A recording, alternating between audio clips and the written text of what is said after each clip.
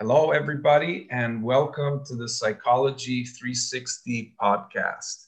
Today, I have with me Dr. Michael Broder. Michael Broder is a best-selling author, a psychologist, and coach, and he is located in Philadelphia, Pennsylvania. Correct, Michael? Yes, I am. Great. Welcome to the show. And could you tell us, the audience, a little bit about yourself, your work, and some of your books? Sure. Well, first, let me thank you for having me, Simon. It's a pleasure to be here with you. I began as an accountant, by the way, and the reason I'm pointing that out at the beginning is because it's got a lot to do with the approach that I've developed. I started my early career running my own accounting firm and was fairly successful at it. In fact, it's still operating, even though I haven't been involved in it since the 70s. But I got very bored with it. Somehow or another, the passion that made me develop this into a very thriving enterprise just kind of left me, and I felt very bored. And at the time, and we're going back to the 70s, I didn't know where to turn. Anyone I talked to about it said, "Oh my God, how could this be happening? And it doesn't make sense." And other people would say, "Well, maybe you want to go into law. You can become a tax lawyer." And I go, no. Anyway, I wound up meeting a mentor, somebody who was very involved in career change, and through a lot of different steps that came along the way, wound up changing my career to psychology. And part of the reason that I wound up in this field, I think, is because I realized that the part of my job that I liked the most was not the part that I got paid for. I got paid for doing the work and that accountants do, and guiding my staff to do that. But what I really loved doing was helping people resolve tough problems. And as an accountant, they were usually business problems. As a psychologist, the thing that struck me more than anything else about the field is that it is so vast and so encompassing and exciting that it would be impossible to get burned out. Now, each step along the way, I realized that there were people that I had known, accounting firm clients, people that I knew in my personal life, and others who were stuck at each of these various steps and wound up making a specialty of helping people to make major life changes, and developed a process to do that, which my last two books are about. My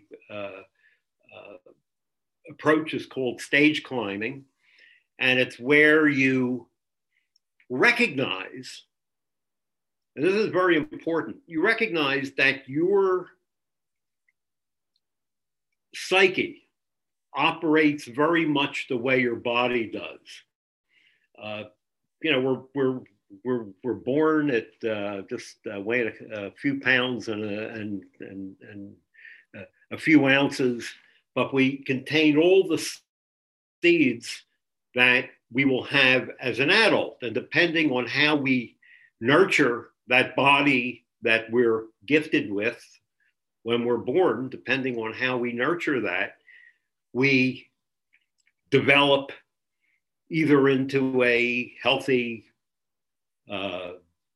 individual or go the opposite direction. Of course, there are other factors that are involved there that are that don't have to do with your lifestyle, but for the most part, we've been created to develop in the direction of health. And the same is true with our psyche, that we mature, we go through certain stages, and to the extent that parts of us don't get stuck in one stage or another, and we can go through what the 7 stages are.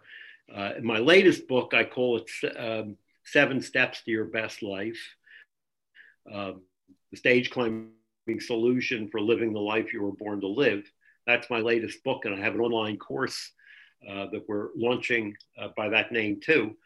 But to the extent that you're not, that a part of you, not, this isn't an all or nothing thing, that some part of you is not stuck in one of those stages, you will mature to a zone that where you are at your best. I call it your zone of genius. In the first book, I refer to it more as the zone of your highest potential. And you can be in that zone in one or more areas of your life, and you can be in, and then there can be other parts of your life where you are unable to get there. But what I have done in these books, and this is as a result of 40 years of practice, practicing evolving versions of this particular approach, is to provide strategies that correspond with each step so that you can get free of what I call hooks to your lower stages, problematic hooks. And in a natural and organic way, you then wind up on that path, which is your path to your highest potential, your zone of genius, whatever you want to call it. And I'll define that for you a little bit better as we go along. Yeah. And the steps. Just to touch upon what you said, that's quite a fascinating journey, because you were originally an accountant and then you basically switched, you went to a totally different career path. And what you said about how psychology is so all encompassing is what drew me to psychology. When I was in my early days at college, I was undecided. I was taking liberal arts, and I took a couple of psychology courses, and I just thought, wow, this is like applied. It's almost like applied philosophy, and there's so many ways you can go with it. And yes. And that's quite interesting. And how long did it take you to switch over? Well, in those days, you could be licensed as you could be licensed to practice accounting with an associate's degree in accounting, which is what I had. I was in that field I went through school at night, and so by the time I got my degree, my associate's degree, I was only 20 years old. I was able to take the CPA exam. I had to wait till I was 21 to take the CPA exam. And I was working for an accounting firm.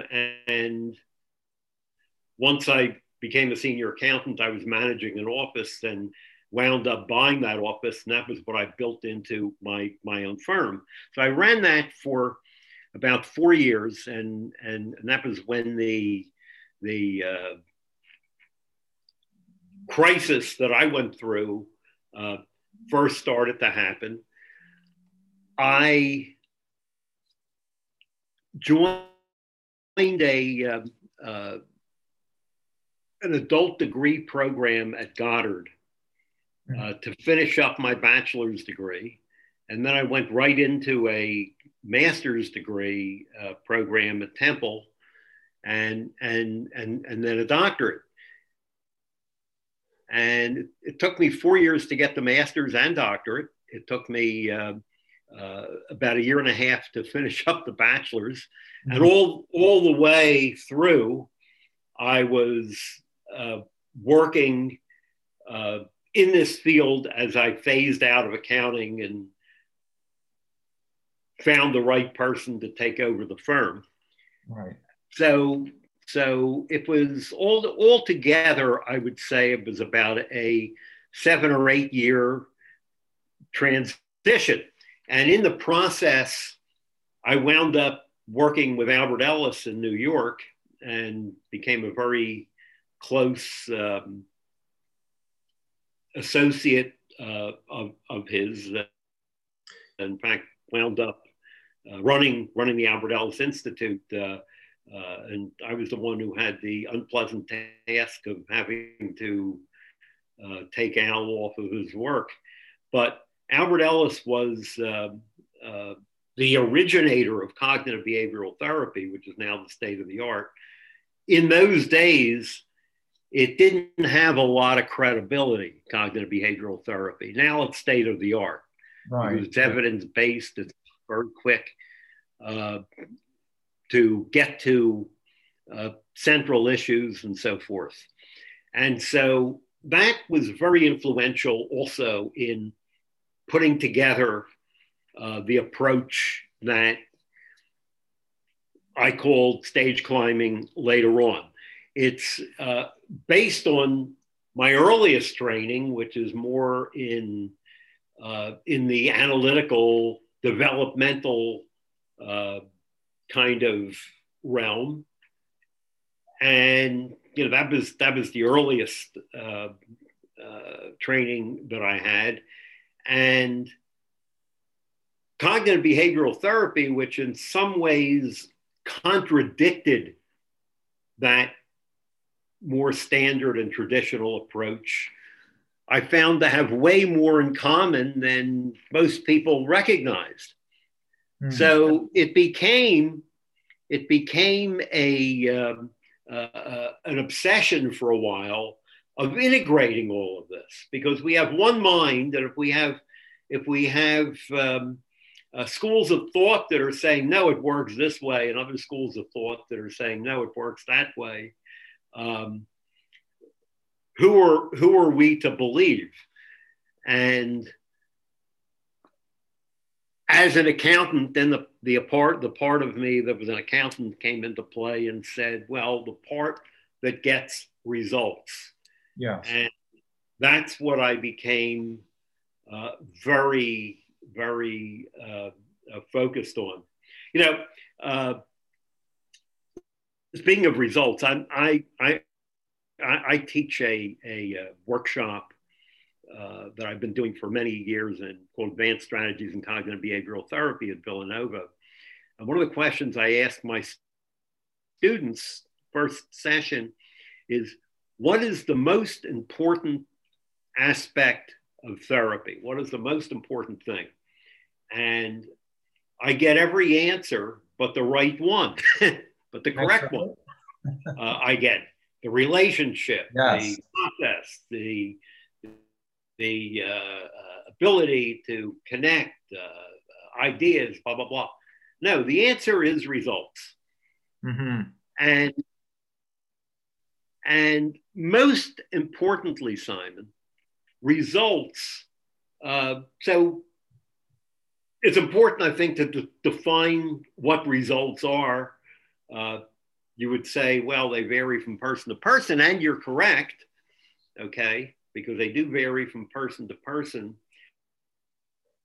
But the one thing that results have in common that are truly life-changing and game-changing and long-term are that it empowers you to be the master of your choices, to choose the life you want to live.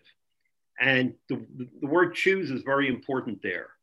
When you are unable to choose, that's when all kinds of other problems come into play. But the underlying solution is to connect with your choices, and you're the only one that has those choices. So we get you to that zone within yourself where your choices become very clear to you. And that's what the process is all about. Yes, and I just wanted to touch upon what you said before about the zone of genius, because that, if that's how you called it, it sounds a lot like, I mean, I'm thinking in terms of philosophy and metaphysics, even like Plato's self-daemon, right? The genius, the following one's true path, if you will. And, exactly. and yes. That's what I was thinking when you were describing your transition from accountant to psychologist. And so would you say that's kind of the like what's driving these types of it's almost like self-actualization, right? What you're well, yes, it is. It's very when I teach this approach to professionals. I've done a couple of workshops. I've done CE workshops, hundreds of them throughout my career on different things, particularly in the cognitive behavioral realm. But when I've done workshops on this for professionals, my favorite title, and the one that seems to draw the most professionals, is how to teach adult clients, how to help adult clients to grow up, and then in one or more areas of their lives when they're left behind. That's the subtitle. Yeah. So it's about growing up to your potential. And you're right, all the ancient philosophers talked about it in their own way. The Buddha certainly did. The Buddha was the one who taught us all that the answers lie within ourselves. Mm-hmm. And this sounds kind of, you say that today and people say, well, duh, of course they do. But this was almost heresy when he said it, okay?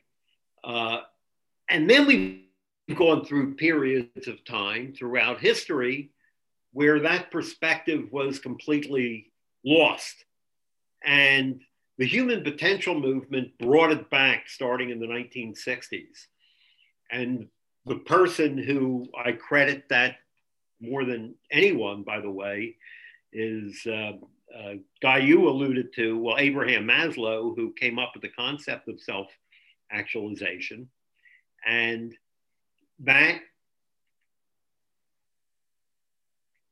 told us that there's something more to be striving for. But first you have to work through, you have to be comfortable in your own skin.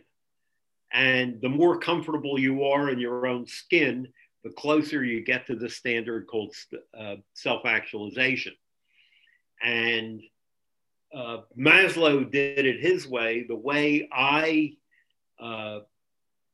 teach this concept, and by the way, Simon, just for your information of you and your listeners, I have an audio album that I did with Nightingale Conant in 1993 called Self-Actualization, Reaching Your Full Potential, which is the first time I actually introduced the stage climbing model. But it was the first audio program, the 6-hour audio program, and which is still available today. You can certainly get it find it on my website. But that put action steps to Maslow's theory. So Maslow was a great theoretician, but he was an academic and he was not a strategy man. Carl Rogers came along and did it his way, and he, of course, dramatically changed the psychotherapy and counseling field by doing simple things like, say, call me Carl, and looking clients in the eye. You know, these are revolutionary things in the early 60s, late 50s and early 60s, and Carl Rogers started. And that approach, of course, has been very helpful to many people too. What I have done is developed a process that you can follow step by step, literally paint by the numbers, in a paint by the numbers way. And it will get you to this zone. But there's one condition, one important condition to getting there. And that is you have to do the work. Yeah. And you know, it's like there's no shortage of people who want to get there. But man, is there a shortage of people who want to get there but don't want to do the work. So, you know, those of us who do audio programs and get this out to the mass, you know, to the masses who really need it.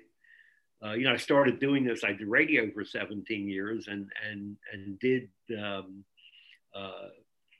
this in like five minute sound bites on the radio. I was a call-in radio psychologist, but getting that point across today, we're competing with things like subliminal tapes, where they say, okay, you put on your headphones, you sit in an easy chair, close your eyes, and just listen to this tape in 20 minutes and you'll be prosperous, or you won't be anxious anymore, or you won't be depressed.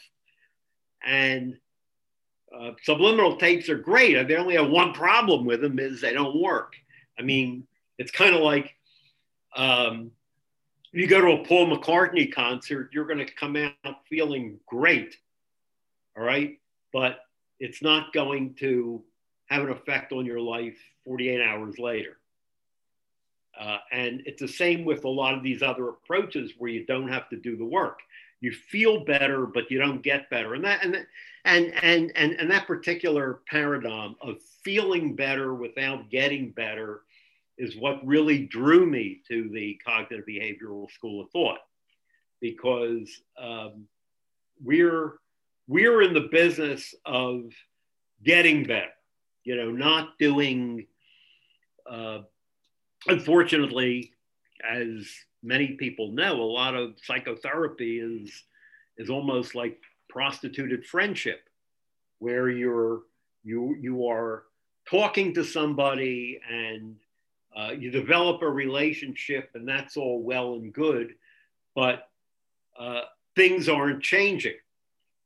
We'd rather help you to find friends that you don't have to pay, and then take your life in the direction that you really want to go. So that's what the approach is all about, you know, on the macro level. Mm-hmm.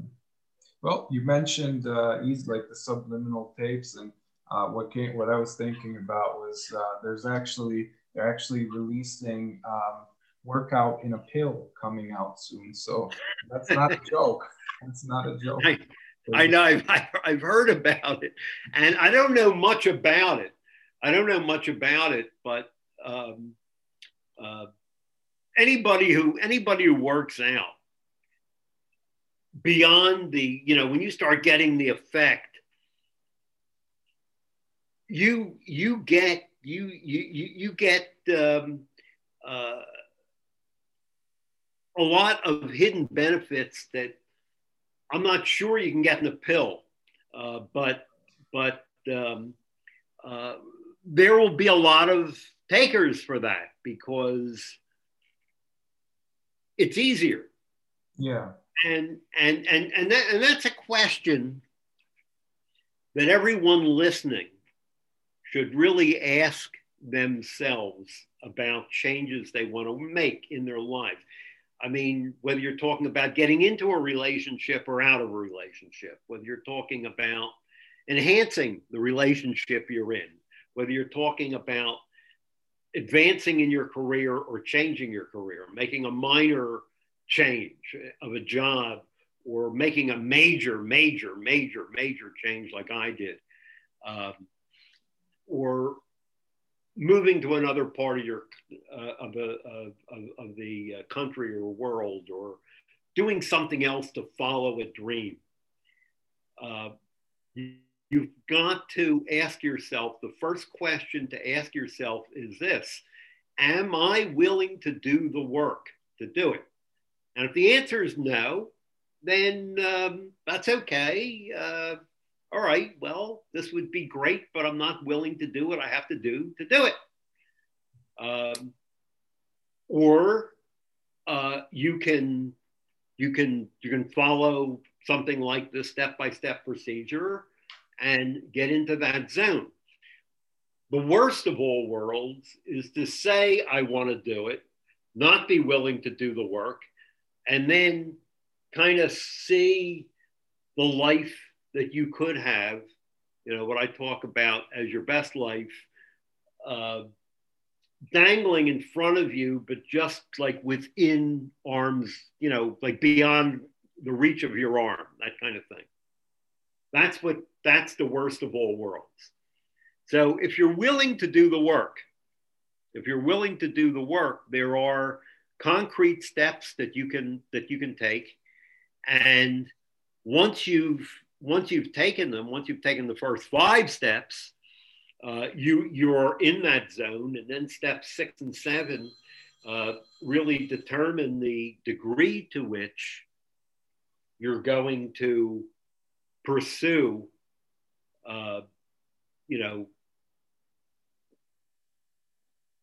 different options that become available to you once you are in the zone. Right, and maintaining is also like one of the big topics for people, is also the issue of persevering, because somebody may undertake something but then have an issue with keeping it up. So that's something that you also talk about. And I would like to ask you also because at the beginning you mentioned the different stages, but you didn't go through them. So if you could go through what they are and also what the hooks you talk about are, because it sounds like a lot, when you mentioned hooks, what came to my mind is the concept of hooks and games from transactional analysis, but I don't know if that's connected in any way. Well, not directly, but it's based on a similar concept, as you'll see when I say a similar concept, I mean a similar concept where by one step leading to the next, and to the degree that you stay with it, you get the reward. You get the reward you're seeking. So let me run through the 7 steps, and the steps are also analogous, and this is important, to stages in your life. And that's why I call them hooks, because when you are navigating from one stage to another, again, it happens naturally and organically, but that assumes that assumes that you don't have hooks keeping you tied to a certain stage. So, all right. So, what are the 7 steps, 7 stages? The first one's, of course, taking the initiative. And this corresponds, by the way, to infancy. An infant is unable to take initiative to do anything. They're almost completely dependent on others for virtually everything, and are not empowered to act on their own. And that's a natural stage of development in infancy. But to the extent that we have hooks in infancy, we're going to tell ourselves things like we're helpless, we can't do it, I'm a victim of my past, of my childhood, of my socioeconomic level, of this, that, or the other thing. And so at when you're stuck in stage 1, you're motivated to doing what feels easiest, safest, less threatening, most comfortable or secure. And you can see where, if you're stuck here, success in your business or career will elude you. Doing things like getting out of a bad relationship, thinking that you're not going to be able to make it on your own. Things like that will happen. And in this process, we teach you how to set goals and make very manageable steps to break the logjam wherever taking the initiative is holding you back. Okay, step 2 corresponds with the stage we're in when we're toddlers. And what does a toddler do? A toddler is an infant who finally learns how to walk and talk and do all these other things and gets empowered. And but what do we think of when we think of a toddler? We think of somebody who's not self-disciplined, who doesn't take responsibility for their actions. I mean, because they haven't learned how to do that yet. And to the extent that we haven't learned self-discipline, we haven't learned how to say, okay, this is what I think and this is what I feel, and then make a decision as to which way to go and be in charge of it. And once again, do the hard work, whatever your goal may be. Again, whether it be starting a business, whether it be making a lifestyle change of some other type. Getting the self-discipline that you need to do it is going to be an incredibly important aspect of it. And once again, it's about learning strategies to do that, and learning strategies to also retain the great part of toddlerhood, where we learn joy and fun and how to be authentic. So that's step 2. Step 3 deals with our comfort zone, and it corresponds with late childhood. And in late childhood and all through childhood, and part of the function of childhood is to learn the rules of society, to learn the rules of living life in this world. And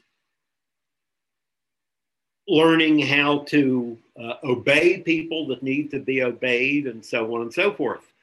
But to the extent that you have problematic hooks in stage 3, you're likely to be something of, you could be a rigid rule abider, or simply someone who's afraid to leave your comfort zone and develop alternative actions that make it possible for you to do something that you always thought you'd be unable to do. I've talked to so many people, for example, who went to college after raising their kids, and always felt that they didn't have the opportunity when they were younger, and so there was a fear, though, of doing it, because it really made them get off their comfort zone, or getting out of a lucrative family business that you hate to be in, or in my case, getting out of my accounting firm. It was about breaking out of that comfort zone. And once you've done that, once you've learned how to do that, to do some prudent risk taking and have hardwire the new attitudes to do it and so forth, that becomes addicting.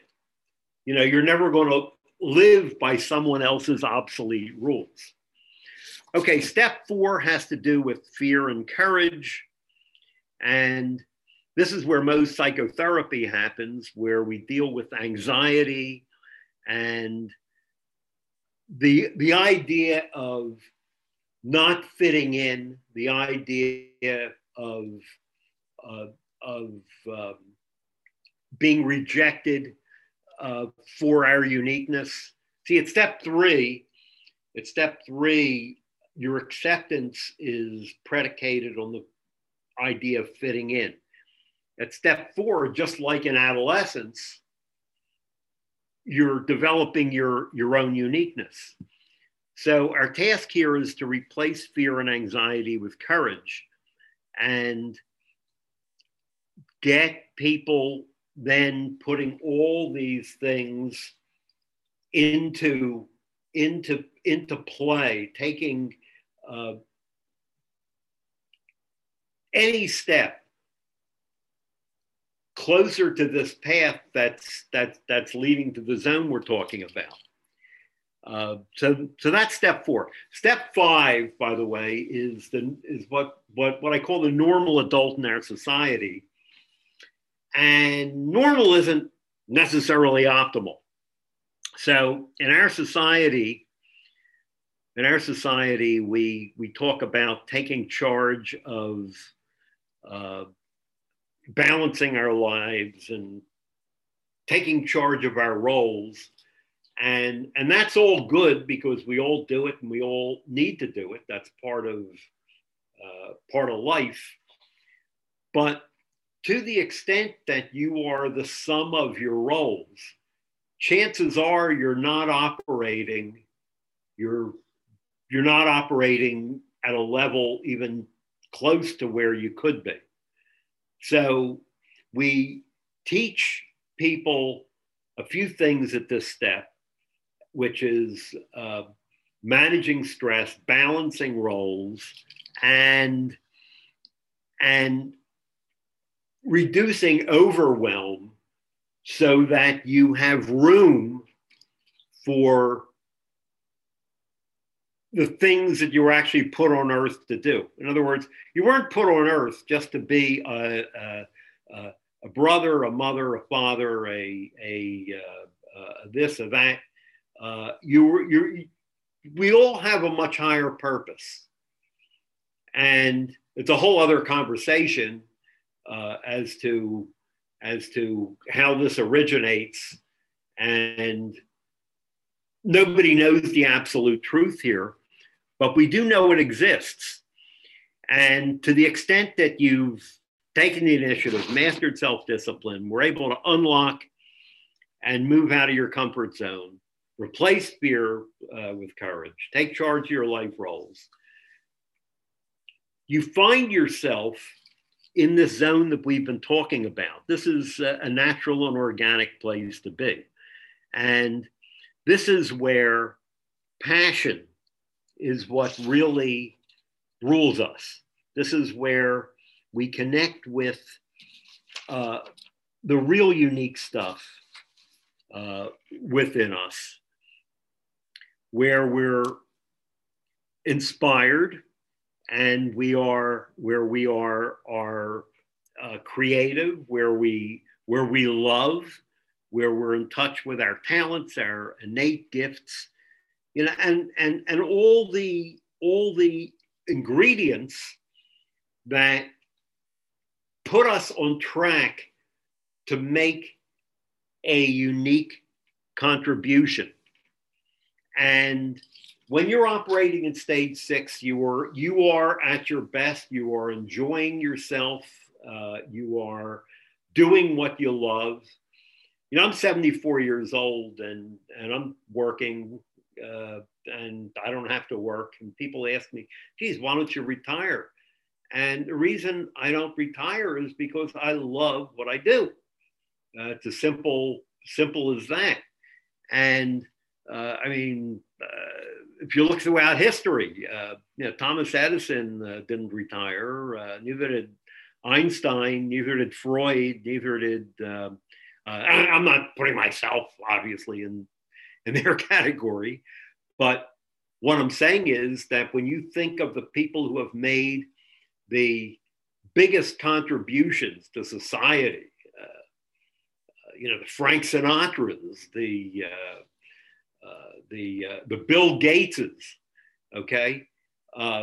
They didn't work their whole life so that they could relax and sit on an easy chair when they turned, they got to be around my age or even younger. They are doing exactly what they want to be doing because they know that that's why they were here to do it. And at step 6, that's where you are. And I have not found anyone who is willing to do the work that couldn't get there. Step 7 is a kind of optional step. And that's where you're getting beyond yourself. And a lot of people tell me that they're burnt out on their own self-gratification, believe it or not. And they're kind of beyond that. And when you're operating at stage 6 for a while, you want to make this is where your legacy, your life purpose, what you're going to leave behind comes into play. And this could be something as simple as the best parenting. The best parenting is done at stage 7, as is each time we give blood or make a contribution that doesn't benefit us directly, but that we are able to make with our resources because our passions are telling us to. And they are the 7 steps. And as you can see, they correspond with various stages in our lives. Because steps 6 and 7 usually kick in. I mean, if you look at the Erik Erikson model of stage development, or you look at Maslow's, they all come to this one place where it all comes together. But unfortunately, too many people don't get there in the areas that are in certain areas that are important to them. On the other hand, many people get there organically in areas of their lives. Like, for example, a really good parent, you could be a really good parent, but have an abysmal career or business life. That means that you have been able to advance to this zone in one area of your life, but not in another one. And that's the area that you work on. See. Right. Yeah. So that makes sense. And so basically, these hooks would be kind of like they would be limitations and things that you bring forward from a previous stage, right? So yeah, well, they're perceived limitations. Okay. Because the idea is that we can get beyond it. We can get beyond them. So they're not limitations, but they're challenges. And by the way, we all have them. I have never met anyone who did not have some hook somewhere in just about every stage. I've never met anybody like sometimes it doesn't bother them. Sometimes it does. And by the way, you can also have hooks in higher stages. For example, there are kids who show really strong talent at an early age. You know, if you have talent in music or mathematics or some other area that comes out when you're young and that's really what you want to do, you've got you could be operating in the lower or even appropriate stages with most of your life, but you have a hook way ahead that most people don't organically develop until later on in life. So hooks work both ways. Not all hooks are bad. It's just the problematic ones that we want to learn how to manage. And once we do that, then they no longer have the power to hold us back. Right. Yeah. And also the way you frame it is important. So you're saying, yeah, also framing it as a challenge rather than a limitation or perceived limitation is important. And from what I gather, also from the way you describe these theories, you're really putting out a strong emphasis on an internal locus of control. So basically, we are the masters of our own destiny, right? So absolutely. And by the way, just to build on what you're saying, Simon, right? We are the masters of our own destiny, and we're also when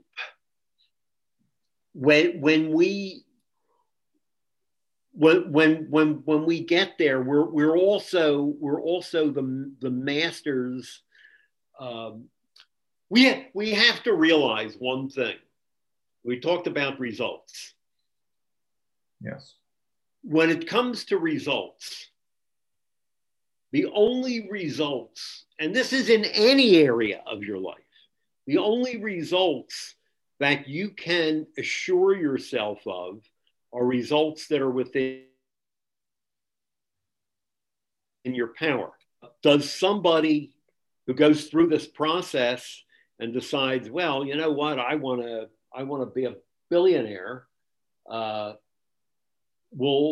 that's my goal. Will this get me there?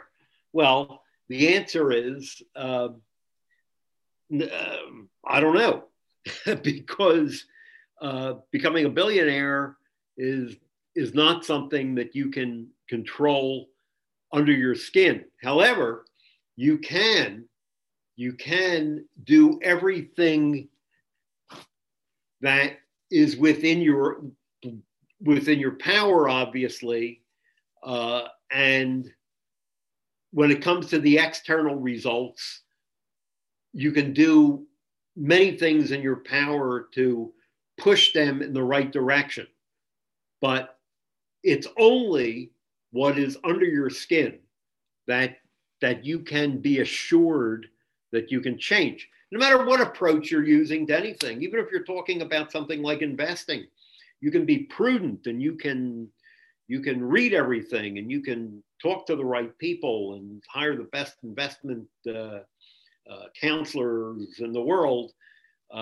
but a lot of it's also going to depend on how the market does, and that may not be, well, not may not, that is not under your control.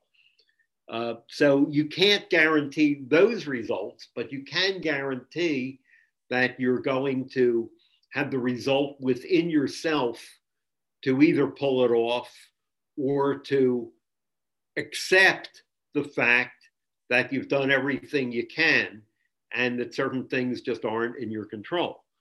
And that subtle distinction really gets in the way of many, many people achieving the destiny that they want to achieve. Right. Yeah, that makes sense. And actually, that leads me to the next topic. And I mean, some of the external factors we obviously cannot ignore. I mean, the impact of luck as well. If you believe in such a thing, if it's not actually, there's no coincidences, some say. But I would like to bring us to the next topic, which is a particularly difficult one for me now personally, and for many people around me. As you know, I'm located in Prague, and right now we are back in this lockdown situation, and there's a lot of people who aren't working, who are have to stay home. They sometimes may not even be able to see their families if they're far away. And so, given these types of hardships, how would you, because you're a very result-driven psychologist, obviously you have this, these very structured types of approaches, and which I think would be quite helpful for many people. And so, how would you navigate through this kind of territory if you had somebody coming to you who is in this kind of hardship, situation with hardships, and sometimes many less choices than would be the case when, under normal circumstances? Sure. Well, look, this is an unprecedented reality. There's certainly nothing good about it. However, it's one of those things that comes under a category of things. I was just talking to somebody yesterday who is working to beat stage 4 cancer. Okay, it was nothing to do with COVID, but that was a card that he was dealt, and this particular person is doing fantastic with it, and making his life, recognizing how precious life is, and doing things that he would have never done. On the other hand, I know people that have gotten cancer, and within days of just hearing the diagnosis, and before medically there was any discernible reason why they died, because they just gave up hope. So same card, but you have different players playing the card differently. Now COVID is a very similar thing. On the one hand, it is imposed devastating things. I mean, my grandchildren, who are incredible students and love school, have been affected in ways that I can't imagine, being affected, but I was their age and all. But and I have too, because my wife and I, we live in Center City, Philadelphia, and she's a clinical psychologist as well, and we were used to eating out 5 nights a week. I haven't been to a restaurant since the second week in March. But one of the things that you can do in this case, and I certainly did it. I'll give you an example of how I did it personally, and a couple of other things. Is you can say, all right, this is the reality. I cannot change the card that's being dealt. This is obviously it's going on for far too long, but it still is a temporary situation, thank God. Okay. So what can I do?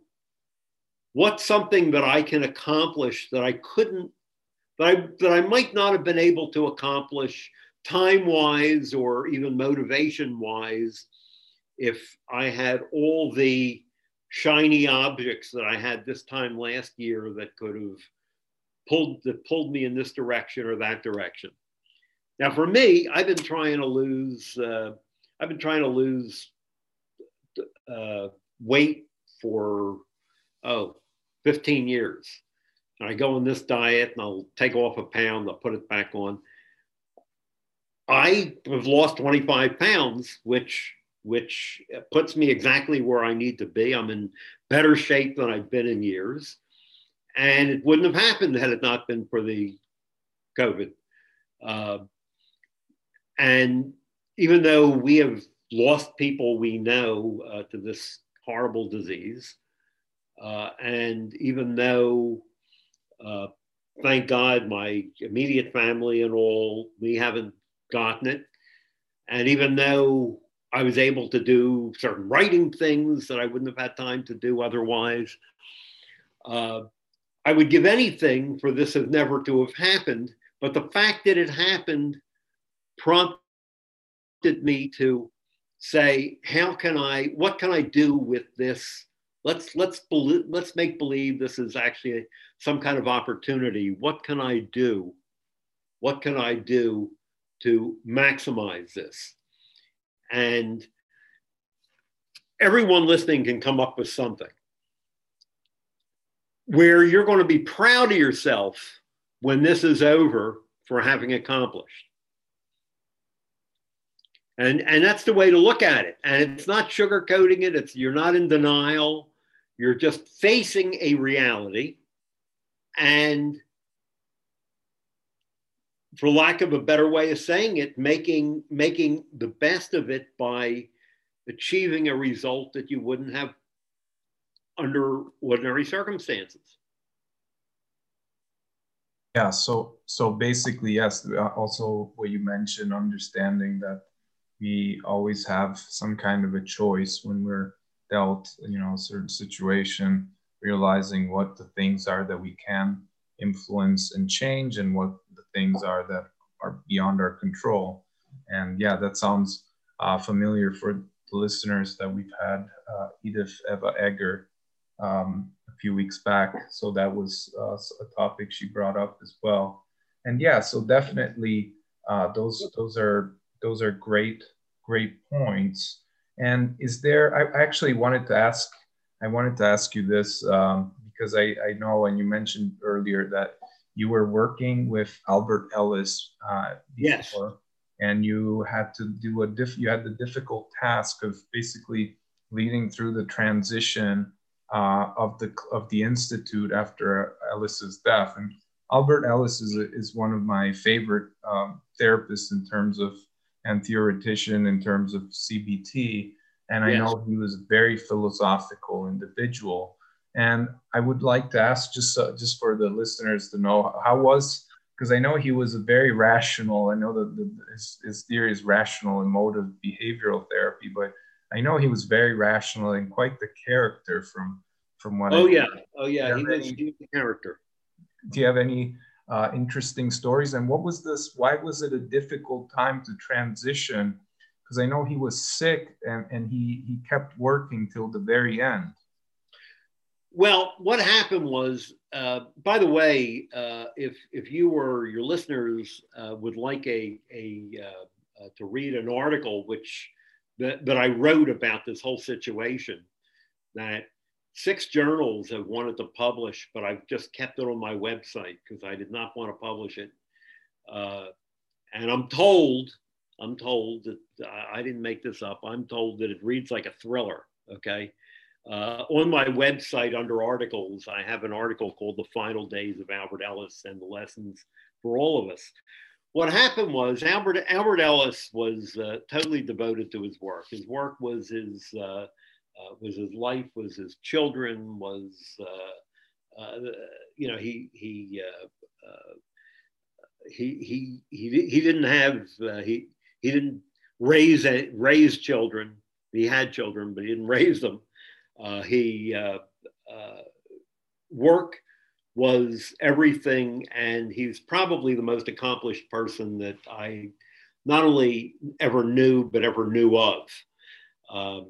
Wrote 75 books and over 1,000 articles. When I was executive director there, we cataloged it all, and it was just mind-boggling, staggering. Now, when he approached around the age of 91, 92, he started, he went into a decline, and he started to become very intemperate. We had a lot of problems. I mean, there were incidents with him hitting people with a cane. There were a number of things that went on that were very well documented at the time. And to make a very long story as short as possible, you know, we had to, you know, with the help of the board, which is all people who had been around him for as long as 50 years, and our lawyers and so forth. We had, and the professional code of ethics, which requires us to protect the public. We had to take him off of his duties, and he complained about this very publicly, and the New York media picked it up, and it became a media circus. This is back in the early, this is back in 2004, 2005. So I think it was the early aughts, because I became executive director in 03, and I was there for 2 years. I'd only agreed to do it for 6 months because on a temporary basis, but I wound up staying for 2 years, and they put out a lot of information about how he was being mischaracterized and so forth. But, you know, in the end, anyone who was familiar with the situation knew that what had to be done was being done. And there was like this international media campaign against us, who we were being accused of trying to throw him out of his own institute for untoward reasons, which was absolutely not true. But the media, you know, I said to one New York Times reporter, why are you so fascinated with this, with everything that goes on in New York on a daily basis? And the guy laughed at me and he said, Albert Ellis against the Albert Ellis Institute. He said, you couldn't make this up. So I said to him, it wasn't called the Albert Ellis Institute until about 10 years ago. It was called the Institute for Rational Emotive Therapy. I said, if it was still called the Institute for Rational Emotive Therapy, would you still be covering it? And he thought about it for a minute and he said, yeah, probably not. Probably not. You know, we'd have figured, okay, so some old guy isn't ready to retire, but other people think he's ready to retire. That probably happens in New York City 1,000 times a day. So I said, so in other words, it's just because it was named after him. That's what is, you know, these are daily stories in the New York Times and all the other New York papers and so forth. So we wound up getting through that, and there were lawsuits, and it's all in the article. But in the end, in the end, that had to happen. And what it taught me was, you know, my wife's a psychologist, as I mentioned. My daughter, by the way, is a research psychologist. And I gave them both very detailed instructions. If I ever go into decline, this is what you do. And by the way, it's very, very similar to what we did with Al. Mm-hmm. And I would say in the article, I tell them that if I am so out of it that I said I never said that, well, you have proof, because I wrote this article. And but it was a sad story. Arnold Lazarus, who was another giant in the cognitive behavioral field, said it best, that he kind of made an analogy between Albert Ellis and Muhammad Ali. He said Muhammad Ali had quit 3 years earlier. He probably would not have had Parkinson's and would have gone out in a whole different way. And the same thing with Al. 3 years before he was fine, he had a very rapid decline. He had good days and bad days, but on those bad days, he was absolutely unfit to practice. And anyone who would have led him would have been committing a very unethical act, because he just couldn't do it. He just couldn't do it anymore. And that was the problem there. Yeah. Right. And I can definitely see, some of the influence he's had on your mode of thinking in terms of therapy, right? I mean, it's very oriented and very practical. It was the most difficult and the saddest situation, certainly in my professional life. And right next to my father dying at age 9, probably the most difficult personal thing that I went through too. Having to be the quarterback of this process. Right. But it had to be done. Okay. Well, yeah. So we are actually running out of time. Ooh. So Michael Broder, thank you so much for being with me. And I would just like to ask you, I will put all your information, your website on the show notes, but if you want to tell the audience where they can find your work, you are free to do so. Okay, well, if you go to my website, it's michaelbroder.com or drmichaelbroder.com will get you there. And my book is called 7 Steps to Your Best Life, the Stage Climbing Solution for Living the Life You Were Born to Live. That's the book. The online course, where I take you step by step through each stage, can also be accessed through my website. And we're going to be, it's up there now, but we're going to be really promoting this course in the next couple of months.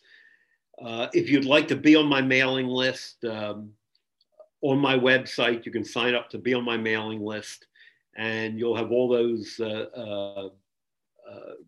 developments. But with the course, it'll take you in a very smooth way through each of the steps to change both your attitudes and the behavior.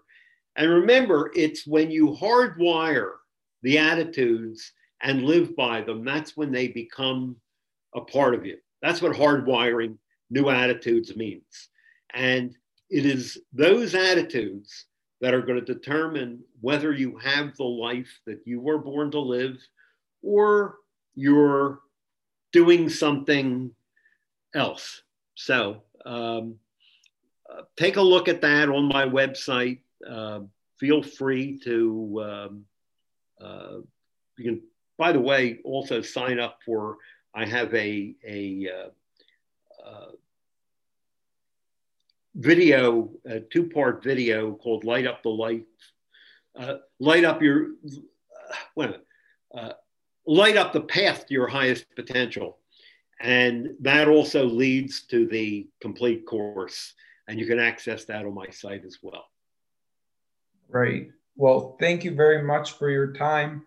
And to the listeners, thank you for tuning in. And a quick note, some have asked why there was no show last week. Well, we entered lockdown. I had a show booked at our studio, and unfortunately, the studio was closed, and therefore we missed out. But you will get more of this, and please support the show. And I will leave all the links to our show on the show notes. Have a great one. Thank you for tuning in.